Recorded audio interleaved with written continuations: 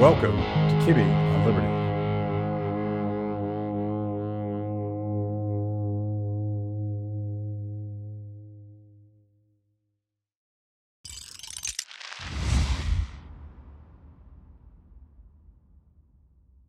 Thomas, good to see you again. Good to see you, Matt. I'm looking at your debt clock, and those numbers are going super fast. Are you guys still spending money you don't have? We are liquidating the Postal Workers Pension Fund so that we can pay the pension funds of Ukrainian government employees. Completely sane to do now that we've hit the debt limit. This is my new debt badge. Yeah, you've gone like all stylish now. Your debt pin is impact resistant, super cool, nylon. But the main new feature is it's got a dimmer switch, so you can have 3 levels of brightness, and you can turn it off. You wouldn't want to blind your date at the movies. So my idea is this would be so ubiquitous at some point, a voice would come over the microphone and say, "Ladies and gentlemen, the show is about to begin. Please dim your debt clocks." So do you think this is what ladies are looking for in a date, generally? If you find a lady who's looking for your concern about the debt and the lack of a based currency, you probably found the right person. She's a keeper? Yeah, or she's batshit crazy. One or the other. Kind of, there's a bimodal distribution there. Speaking of batshit of guys crazy, as well. Yeah. Men the same way. Speaking of batshit crazy, Republicans just passed this huge new surveillance program called E-Verify, and you were one of two Republicans. Who was the other Republican to vote against? His name's John Duarte from California, and he is a nurseryman. He grows pistachios and almonds and things like that. So he's a farmer. He's a farmer too. Yeah. And he knows what the deal is, I think, with E-Verify. So Yeah. E-Verify is the program you're talking about.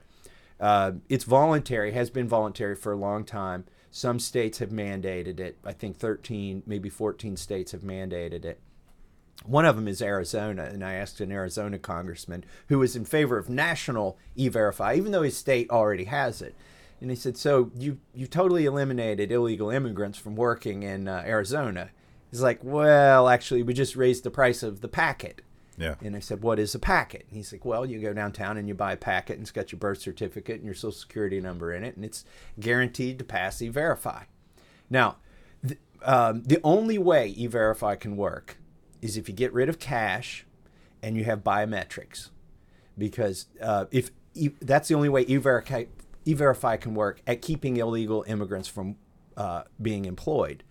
But at that point now, you've given, and even long before that, you've given the government an on-off switch for every American to be employed, not just illegal immigrants. It's failed to do that. It's like every government program. It fails to do the intended or stated purpose, while at the same time tightening the noose on the rest of us. Yeah. And for people who say, I've got a tinfoil hat on talking about biometrics and E-Verify, the very language of the bill we passed last week includes a pilot program for alternate verification methods that will be developed by the National Institutes of Standards and Technology in conjunction with Department of Homeland Security. So if you go to their website and look at that pilot program, I put biometrics in as a search term because I didn't want to read the whole pilot thing. 67 instances of biometrics in that pilot program at NIST. So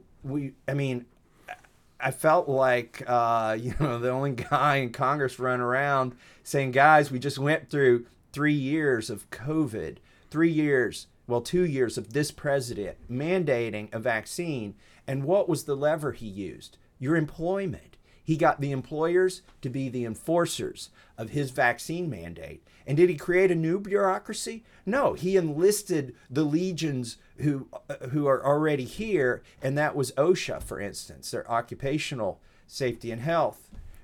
He said, you're going to be my vaccine enforcer. So I'm concerned in the next pandemic, E-Verify becomes V-Verify, and just like OSHA became the vaccine enforcer. Well, you can take it multiple steps further, because it might be the compliance is a vaccine, but they're is an infinite number of ways the government would define what a good citizen worthy of being allowed to work Yes. could be, right? Your social credit score. Yeah. Somebody's trying that, I think. Who does that? Yeah. Yeah, let's look at what kind of groceries you bought. Yeah. Did you buy alcohol? Maybe they want you to buy alcohol. Those sort of things. Did you show up in some kind of protest on a certain day, and now you're virtually unemployable? Yeah. Those sort of things. Your credit rating, but it's going to be your social credit rating. I just think it's a terrible idea. I don't. It was, and by the way, this is another way they pass everything in Congress. And I thought since January, they talk jokingly in Congress now in the House, we talk about the Old Testament and the New Testament. Now, the Old Testament was John Boehner and Paul Ryan, and the New Testament is the covenant that we have with Kevin McCarthy. And part of that covenant was not to throw all these bills together, but they put 8 bills in that came out of my Judiciary Committee together, and one of those was E-Verify, and 7 of those 8 I could vote for because they're border protection. But they always have to throw some crap in the crap sandwich, and so this is what they put in there: E-Verify. Now, I had what I call a flash caucus toward the end. I had this hope that I could get a group of Republicans, because it only takes 5 Republicans if the Democrats are all going to vote against it, to stop a bill. And I didn't even want to stop this bill. I just wanted a separate vote on E-Verify. And I found some unlikely compatriots in some of the more purple districts where Republicans are in agriculture districts. And they did not want E-Verify. And they also wanted a separate vote. But here's what happened to me at the last second.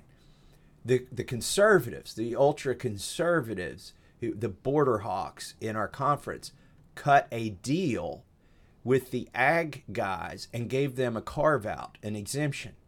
And now, it's a whereas, sense of Congress type exemption. So the border hawks will say, oh, it's just a fig leaf. But listen, you've seen what this administration can do with one word in a bill. Well, they've got several sentences that say you need to consider the impact before you enforce E-Verify on anybody involved in food production.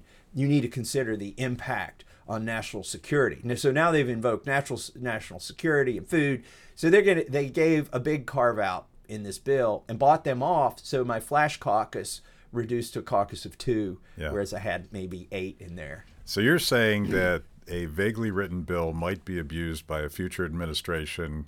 Let's say it's Alexandria Ocasio-Cortez administration, God help us all. Yes. She might use it differently than House Republicans intended it to be used. Don't give the government any more power than you would give your worst enemy, because your worst enemy can get elected, and especially to the administrative branch, which is what they've done. And I can just tell you that they said, we need this because it'll turn off the magnet. Illegal immigrants getting jobs is a magnet that attracts them across the border. But guess what? The biggest industry that employs them is ag. So they're going to leave the ag magnet on.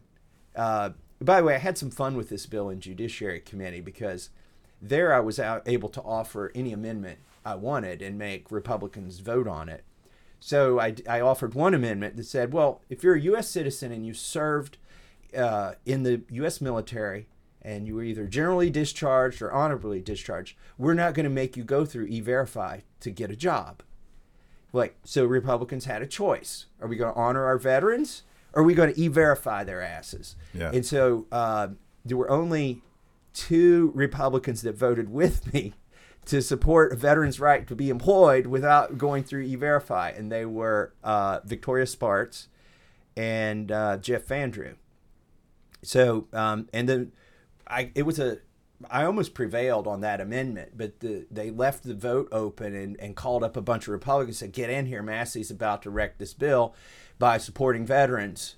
And it's a poison pill or something, right? So there was another amendment that I offered that they said wasn't germane. I said, why don't we E-Verify welfare recipients?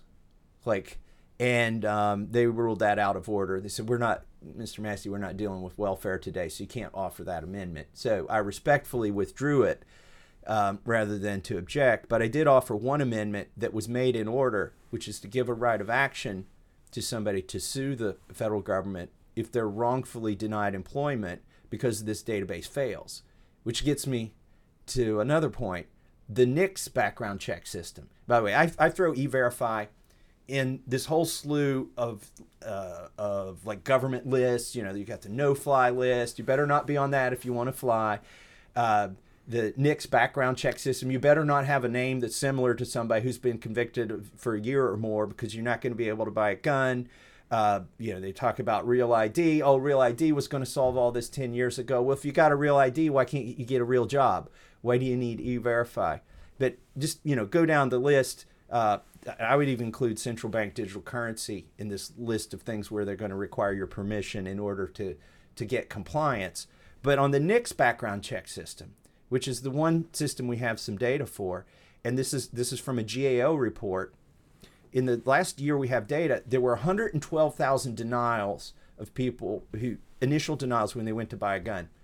That matriculated into only 12 convictions nationwide, federal convictions. 112,000 people denied, 12 convictions.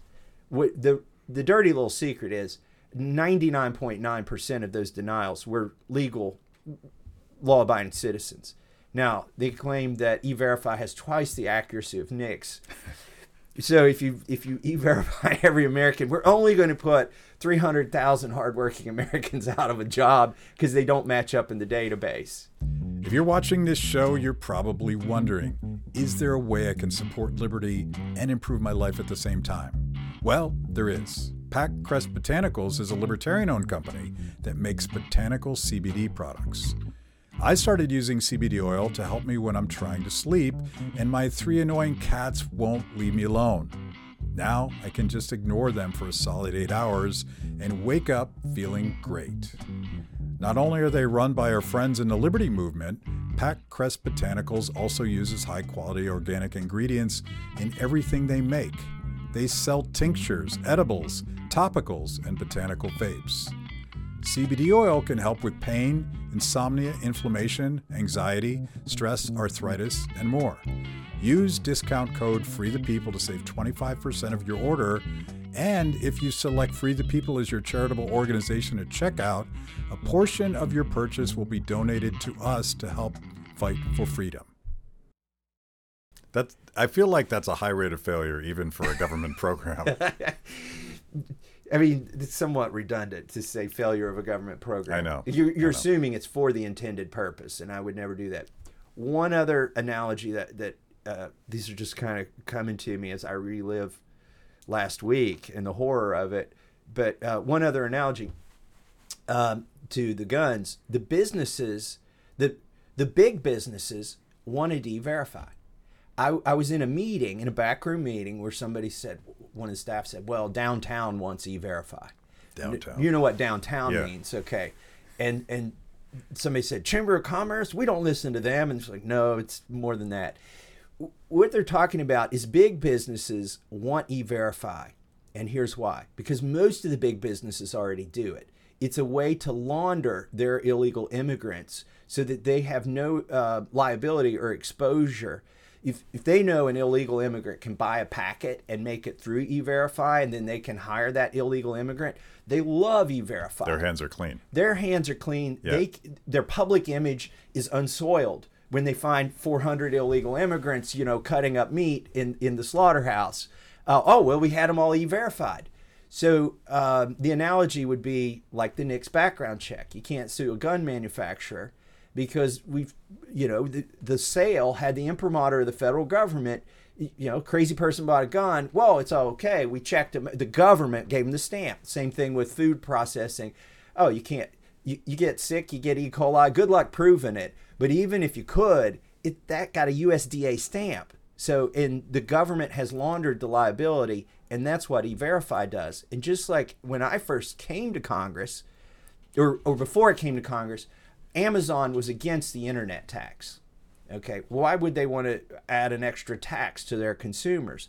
But when I got to Congress, Amazon did a flip-flop, and they were in favor of the internet tax because what they found is they had a nexus in all 50 states. By the way, they got some tax carve-out in all those 50 states in exchange for putting a distribution center there. And once they started paying the internet tax, they wanted to make sure every one of their competitors, down to one employee, had to also collect that internet tax. And it's the same way here. That's why downtown wants E-Verify. They want all the mom and pops to have to go through this if they're going through it. Yeah, that's classic rent protection, smashing the small businesses. By the way, I just admitted that I used to work for the U.S. Chamber of Commerce. And when I was a young economist, I was young and foolish, and I naively thought at the tender age of 26, I was their budget director. And their logo says the spirit of enterprise. And I naively thought that they believed that. And once I got on the inside, I discovered that the big guys spent all of their time cutting deals with government, specifically to screw the broad membership of the chamber, right, which is the small guys. Right. By the way, the chamber is not allowed in my office in Washington, D.C. There's two types of people not allowed in my office in Washington, D.C. The Chamber of Commerce and anybody who's promulgating a vaccine mandate. To stay out of my, don't even ask for an appointment. You're not going to get it. That probably clears your schedule pretty well in terms of cleared a lot of my Washington. Fundraising too, unfortunately. Cancel when I instituted this policy and we ran the list. My fundraiser called my chief and said just cancel the event tomorrow because they all have vaccine mandates. Yeah. So I feel like this show is sort of, we're going to lay down a marker. You do this a lot in your career, where you warn us that something really bad is going to happen. Nobody listens. It's always the Republicans that attack you first. And I could even go back to your maybe he's your spirit animal, but I feel like Ron Paul. Yeah. Ron Paul might have warned us after 9/11, right, that all of these expansive new powers that they were creating, the Patriot Act and surveillance state and all of that stuff, that stuff would be weaponized against the American people. And fast forward to COVID and lockdowns, I only recently discovered that there was some agency within Homeland Security, I think it's CISA, that was determining which employees were essential and non-essential. Homeland Security was deciding whether or not your job mattered during lockdowns. That has nothing to do with the stated purpose of Homeland Security going back to its creation in 2001. Maybe this is going to happen again. So we need to lay this, at least when we're living in a social credit system where it feels like we now are just servants to our Chinese-style government, we can at least say, Massie warned us. Yeah, and speaking of my spirit animal, Ron Paul, he came out last week. You know, he comes out and does a video and says Massie's right about E-Verify. So you got two people who have a pretty good track record, unfortunately, of being the prophets of doom. Yeah. We could, I would give up my job as prophet of doom if people would listen, right? Because then we could do something about it before it happens. But yeah, we also have a history of me coming here to your little studio like 3 years ago and say there's going to be inflation, there's going to be food shortages, there's going to be this and that. And the tail on this is going to be not, 6 months. We're going to be 5 years from now still experiencing this. This is my beef with Republicans, and I'm sort of a recovering Republican myself, because it seems like these really massive expansions of government in my lifetime, starting with the Patriot Act and the War on Terror, the Wall Street bailout in 2008, COVID lockdowns, and now this. These are not only enabled by Republicans, they're led by Republicans. Why do you let your colleagues do this? Oh, I don't know. I thought if I got on the rules committee, I could stop some of this, and we have stopped some bad things from happening, but we're letting a little bit of it get through, unfortunately. And you mentioned the Wall Street bailouts. I remember that was 2008. I wasn't even a county judge executive at that point. I hope Mitch McConnell doesn't go back and find the letters that I wrote him in 2008 over TARP and the other automotive bailouts. And I wrote those letters to my own congressman, not to much effect. And so now I've got his job. And it's even more terrifying because I don't have to write letters. I can talk to my colleagues, but they still seem to be making these mistakes. But to the Wall Street bailouts and whatnot back then, you remember we had some bank failures, Silicon Valley Bank and a couple others since then. And Silicon Valley Bank was failing on Thursday. They had it shut down by Friday. And by Sunday, we got a courtesy call.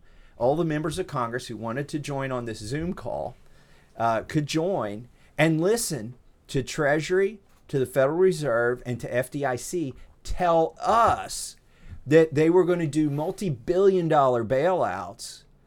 And I'm sitting there thinking, wait, we used to vote on these things. I remember complaining to my congressmen and my senators that they shouldn't vote for these bailouts, but now I'm a congressman and I'm just getting a courtesy call because what they've done, I guess, is Congress has, and I don't think this is constitutional, they've delegated that authority to FDIC, Fed, and Treasury. Yeah.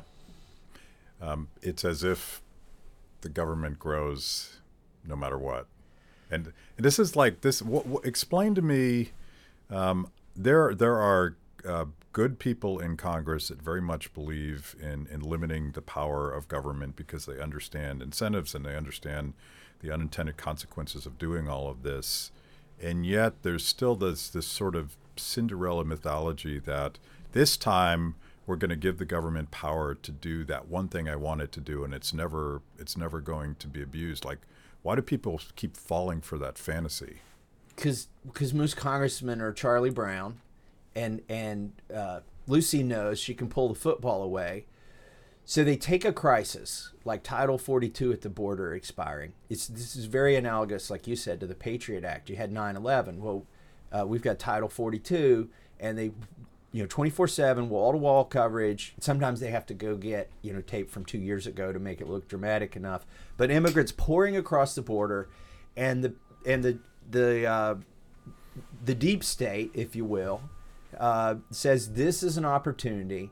We'll gin up all this excitement, and then we'll propose, some real solutions, and we'll mix in the thing we really want, which gives us more control. And these congressmen will take the bait, like ducks to a June bug, and they do. It's so predictable, and it's hard work. It's hard work for a congressman to go back home and say, there is a crisis. It's real. I acknowledge it, and we do have solutions, but there's a bad part in this bill, and we need to clean this up. It's just easier to go on TV and say, I'm solving this problem, and that's why I voted for this bill, and that's why every Republican except for 2 went for it. Yeah. It's just hard work, and they're not willing to do it. Now, some genuinely think E-Verify is going to work, but, give me a break. It doesn't work in the states where it's been tried, and for it truly to work, there have to be biometrics, which are in the bill, and you have to have a cashless society. Have you ever thought about using CBD oil? You haven't? Well, think about it now. Are you thinking about it? Good, because now there's a way to support freedom and improve your life at the same time. Packcrest Botanicals is a libertarian-owned company that makes a wide variety of botanical CBD products. I use CBD oil to soothe the sore muscles I get from constantly fighting the man here in Washington, D.C. It's a tough job. Somebody's got to do it. Packcrest Botanicals uses high-quality organic ingredients in everything they make. And as libertarians, you won't have to worry about them hurting people or taking their stuff. They sell tinctures, edibles, topicals, and botanical vapes. CBD oil can help with pain, insomnia, inflammation, anxiety, stress, arthritis, and more. Use the discount code FREETHEPEOPLE to save 25% of your order, and if you select Free the People as your charitable organization at checkout, a portion of your purchase will be donated to help us keep fighting for freedom. Yeah, it's so weird that you can see the potential to finally get big government right over here, while simultaneously, and this is just a hypothetical, but imagine a scenario where a candidate for president, former Secretary of State, and a sitting president, and the FBI and the CIA collude to come up with a story that the other candidate is a Russian shill. I know this is purely fantastical Right. and wouldn't happen, but Well, in a few minutes, I'm actually going to be in a hearing for whistleblowers in a committee that I serve on, which is the Weaponization of the Federal Government Committee. And I think that's the irony that you're pointing out. But let me go one step further and say I'm on that committee. I'm on the Weaponization Committee. And every Republican on that Weaponization Committee, and we're there to indict those who've weaponized government. Every one of them voted, exception of me, for E-Verify. And I'm like, guys, we're indicting the federal government for weaponizing the government against its citizens, and we just created a weapon. Like, why are we creating another weapon for them to weaponize? They don't even have to weaponize. It's already loaded and, ready to fire. The safety's off. Now, fortunately, it hasn't passed the Senate, and Joe Biden hasn't signed it. But you could easily see, because the labor unions, by the way, are kind of for E-Verify. This was, even though the Democrats voted against it in the House, because it was part of a larger package that might have done something about protecting the border. The Democrats couldn't vote for it. You could see it's like part of some omnibus or some debt limit deal. The last little thing that seals the deal is, well, we're going to throw E-Verify in there, and that'll get us 10 more votes, and we'll get it across the finish line, and Joe Biden would sign it as part of a larger package. Again, because unions like E-Verify. They were part of the ag cutout negotiation, because it's the construction workers unions who believe they can be protected by E-Verify, and they don't want to work ag anyway, and ag labor for the most part isn't unionized. So anyways, you could see the Democrats come along with E-Verify eventually. yeah, because they know how to wield power once they put it in there. Give them a weapon. That, They'll use it. They know how to load these things and aim them at the people. So philosophically, are there progressives that would oppose E-Verify for similar reasons that we would, or is that ship sailed and they're not worried about the surveillance state and the abuse of innocent people wanting to work? Does that person exist anymore? If it would, if it's a Democrat, not really. Although yesterday I met Dennis Kucinich. It's a privilege of former congressmen that they can come back on the floor at any time and talk to other congressmen, as long as they're not lobbyists. Yeah. Or maybe that's why they get to be lobbyists. But anyways, there's a cooling off period. But anyway, in any case, Dennis Kucinich, for all the right reasons, was on the floor of Congress yesterday, and that kind of Democrat is kind of gone. Yeah. And he told me, he was Ron Paul's old partner in arms on a lot of this core stuff. And he came up and said, keep up the good work. To me, I'm a Republican. Yeah. But he knows what I'm doing on E-Verify, and he watched that. So there used to be a few. I would think Tulsi Gabbard would be concerned about it. There are a few who want cheap labor, and they would feign. If they're in an ag district, they might use the same arguments that I'm using, but really intend other things. I don't know. When push comes to shove, that they're sort of fair weather friends. Yeah. So I have my answers, and I watched your interview with Kennedy, but I wonder what your answers are as a libertarian-ish constitutional conservative on border security, because I would say as a libertarian, despite what some Republicans are arguing about upscaling the war on drugs, militarizing that stuff, I think we should end the war on drugs, because I think a big part of this is the result of the chaos that we've created in these countries, where families can't live, and so they're desperately trying to get across the border. We could create a guest worker program that allows for people to come and fill these ag jobs and then go back home, make it legal and simple for them to do that. What would you do? Well, I'm for the guest worker program. The unions have made it so hard. Like, it comes down to the administration. How do you interpret the guest worker program? And when you get a Democrat administration, the unions pressure them to make the guest worker program fail. Yeah. Using administrative interpretations. So it's not workable for workers that want to come and go. Correct. And it's even less workable for small farms. So like, you'd have to show, if you were a small farm in Kentucky, that you've got 6 months of labor, but maybe you grow tobacco or maybe you pick apples, and those happen, at different times a year. It used to be that one farm could host a guest worker, and then that when that farm was less busy, another farm nearby could employ that guest worker. They've taken that away. They just try to make those programs not work. If you're trying to get me to admit where I'm not that libertarian, I'm happy to do it.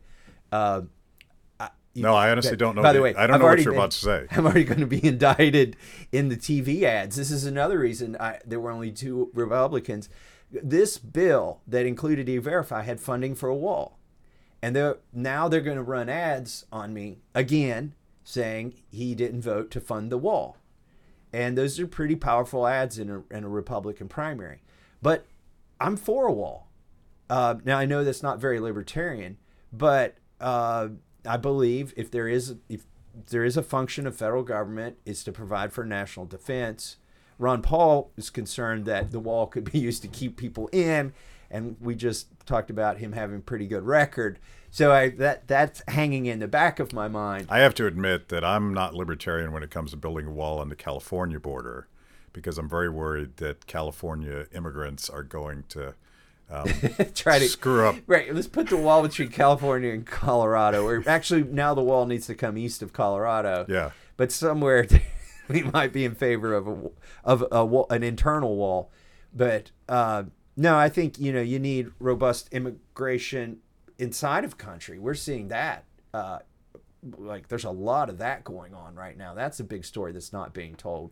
Is the number of people leaving California, the number of people going to Florida, to Texas, the tech companies going to Texas, people fleeing New York for other states. There's a lot of that going on, and you wouldn't want to stop that. But I do believe we should enforce our borders. And now, if you build a wall and there's doors on it and the locks break, and then you don't fix the locks, which has happened on the areas where we do have a wall, right? Once the door quits working, they just leave it open. And that's metaphorically and literally that has happened. Then you're just wasting money on a wall if it's going to be porous, and you're not going to do anything when people come over it or under it. It's sort of a means to an end. It's not a sufficient condition for enforcing, legal immigration and opposing illegal immigration. It's just not sufficient. And so I don't see the sincerity. Let me make another analogy to E-Verify here. I could be persuaded that E-Verify could work. We're going to turn the employer into the police officer if somebody, INS, showed up and deported the person who failed, and then, you fail the background check. We actually realize you're not legal in this country, and that you should be deported. If INS showed up and deported that person, now I would have a harder time arguing against E-Verify if it was actually going to do that.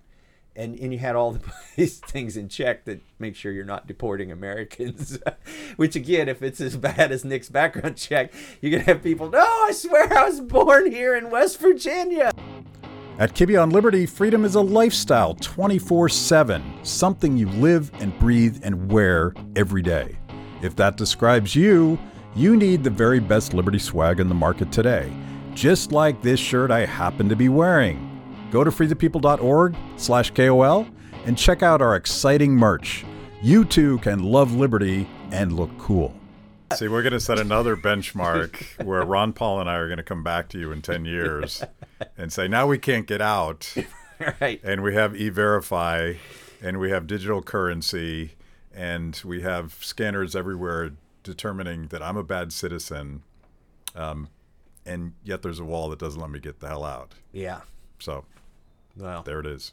I think I'm pretty sure I can get around a wall, over it, or under it somehow. Yeah. I mean, the sad fact. But by the way, they can do that on the other side too. Yeah. Yeah. The sad fact is, it's government. My definition of government, which I developed 11 years ago when I was county judge executive in Lewis County, Kentucky. I looked at ordinances that I didn't like that had passed before I got there, the ones that I fought on the outside. And I realized there were all these requirements for passing an ordinance. You had to advertise it 28 days in advance in the biggest newspaper of circulation. There had to be a first reading, a second reading. And I was finding like technical problems with the way these ordinances were passed. And for a week or two, I thought, wow, I can undo so much of this government because it was illegitimately instituted. They didn't follow the rules. We could get this thrown out. But then what I realized is people had gone along with it. And once you've gone along with it, it doesn't really matter what's written down. So my definition of government is whatever the people in power can get away with. Mm-hmm. That's what government is. I mean, I'd like to think it's the laws and the Constitution, but it's whatever they can get away with. And this administration especially knows that. Like with it was actually Trump who put in the eviction moratorium based on CDC, overriding state residential contracts using some little corner of the law.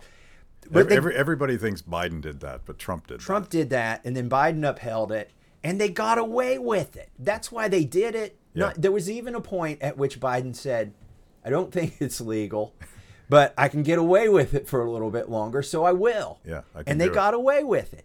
So, getting back to the border, and if the government can get away with keeping you inside of a perimeter, they'll do it. And if people submit to it, that's what you're going to get, regardless of what's written down. And I tweeted this yesterday or the day before, after I was coming back from a Rogue Food Conference. People don't know that I go to these things. They're not on my official calendar or my campaign calendar. I just go and speak to like 500 farmers and encourage them not to comply. Like, that's not part of my official job. But I tweeted the other day, because this is absolutely true, and especially true with farming and food, noncompliance is more effective at getting rid of bad laws than voting. Like, that's how another way of saying this is that policy is downstream of culture. Mm-hmm. In other words, whatever you do, if you do it long enough, it's gonna they either have to ignore the laws that are in place or they have to change them. And so I'm encouraging, so you talk about random acts of kindness. Yeah. I'm talking about small acts of noncompliance, like with the mask mandate. Okay. I'm not saying like on airplanes.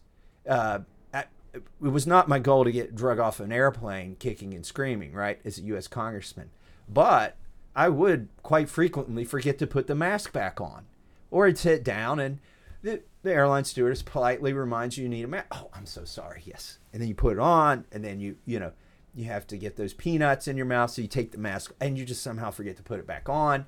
Like, whatever level of I ate so many peanuts on those planes. That's why I gained 20 pounds. The COVID-20, it was from eating peanuts.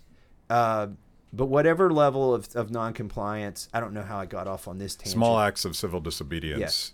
I like that, because you're basically telling people to live free in an unfree world, and that to me is like, we fight all these things, and you could view this episode as a dire, dark prediction of a totalitarian state. But the only way to push back against that is people that are still willing to practice their freedom on a daily basis. Correct. To the degree that you can without being ostracized. Like, I'm not saying without getting dragged off the plane or fired or whatever degree of noncompliance you can accommodate and still provide for your family, you're obligated to engage in. Yeah. So, if the law is unjust, and so many of them are. Yeah. Or rule. Some of them aren't even laws. Well, the mask thing wasn't a law. I know. I was sitting on an airplane, and they came on the intercom. This is during COVID, and they said federal law requires you to wear a mask. And I thought for a second, like, wait, I vote on these laws, and I read all the bills, and I haven't missed a vote since COVID started. In fact, I've been dragging people to vote, and this is not a law. And, you know, I had a little campaign on Twitter and Facebook to remind everybody it wasn't a law. And eventually they changed the announcement. They didn't say federal law requires anymore. Yeah, yeah.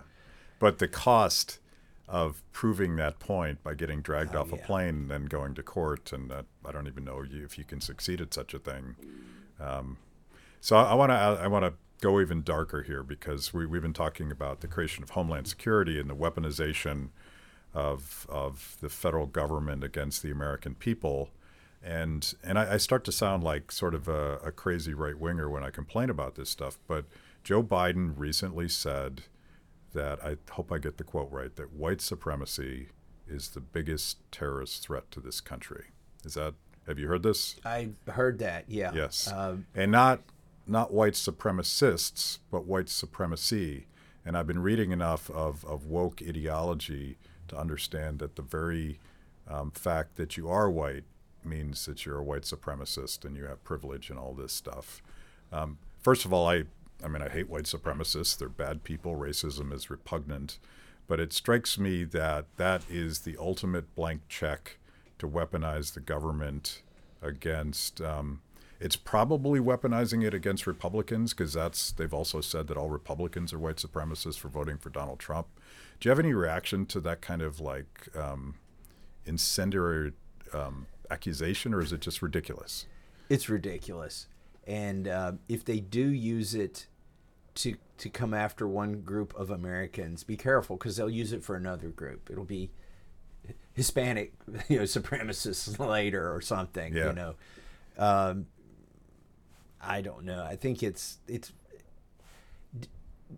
we've come to a place in this country where, the president, instead of leading people and uniting them, tries to score points by separating them. And I try to find things that bring people together, like food freedom, like I talked about going to these food events. You see all colors there. You see all political persuasions there. I think like a leader should try to find things that unite us, not things that divide us. And that's just such a cheap shot. It was probably, maybe it was written on his card. Did he intend to say that, or who's getting him to say that? Who told him? Because it wasn't a mistake that he said it, right? Somebody said you should go out there and say this, and then that's where, at that point you need to tell your advisors, okay, this isn't just all about winning the next election or getting one over on the Republicans. At some point, some of this stuff's beyond the pale, and I'm not going to say that. And that's why it matters. The character of who you elect does matter, because occasionally you're going to get advice from advisors, and they may be true in that moment, but in the long term, it's caustic. And so what he said there was very caustic. I want to end with food freedom, because I think you're onto something, and this gets to living freely in an unfree world, and maybe not spending all of your time worrying about what Washington D.C. is trying to do to you. There is sort of a nonpartisan movement emerging, very much inspired by some of the things that you do and some of the things that Joel Salatin has talked about. Where people just want more control over their own lives, and they're going to take that responsibility without asking anybody's permission. That there's a model there for social change that might get us out of this name calling and dividing and red team, blue team, them versus us. Do you think you can scale that model?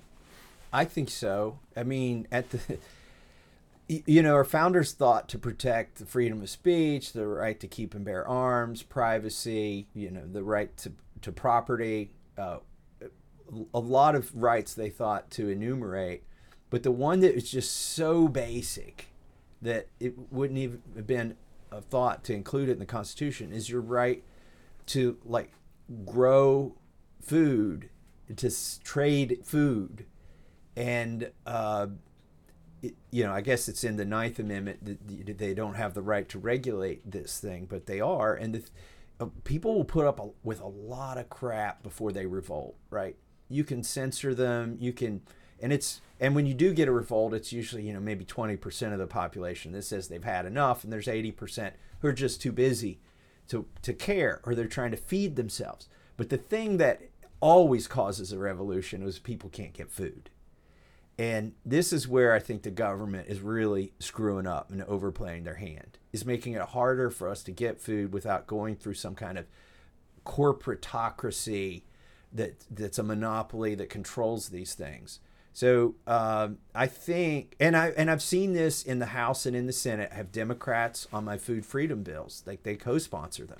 I think this is an area of genuine cooperation and bridging. And I've never said this publicly. I'm about to let the cat out of the bag. You don't even know this, but I was persuaded to become the chairman of the antitrust subcommittee in the judiciary. And as a condition of that, Jim Jordan said I could have a few hearings that are important to me. And one of the things that's important to me is food freedom. Now, you may say, how do you work this into antitrust, some corner of judiciary law? Well, there's a monopoly in the food market. It's particularly in protein and meat. So we're planning to have a hearing with Joel Salatin as the witness to talk about what's wrong with the corporate structure and why regulation is what's fueling the monopoly. So this is like, tune in June. You're going to have one of the most important hearings that's ever happened in a subcommittee in Congress. And if there's one person watching it, that's great. But I think there's going to be a lot more people watching it. I would love to get you and Joel here that day and relive that and help amplify that message. I think that's awesome. And for people who don't know who Joel Salatin is, he's the author of one of the books that every one of my interns has to read in my office. I make my interns read The Old Man and the Sea. I just realized I've got an employer mandate. I feel kind of bad, but I don't enforce it in any way. But the three books I ask my interns to read, they can keep their employment if they don't. I just don't write the job recommendation. Or the job recommendation says, you'd be lucky if you could get him to work for you.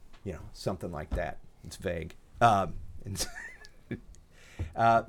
the three books are Old Man in the Sea, so you know how to write briefly, Bastiat's The Law, and then Joel Salatin's book, Everything I Want to Do is Illegal, War Stories from the Food Front. Yeah. And it's basically a discussion of how the government gets in the way of growing food. And Joel Salatin has a farm in Virginia. He lives what he preaches and has for 50, 60 years. The civil disobedience of feeding your family. Yeah, and feeding your neighbors. Yeah, so radical.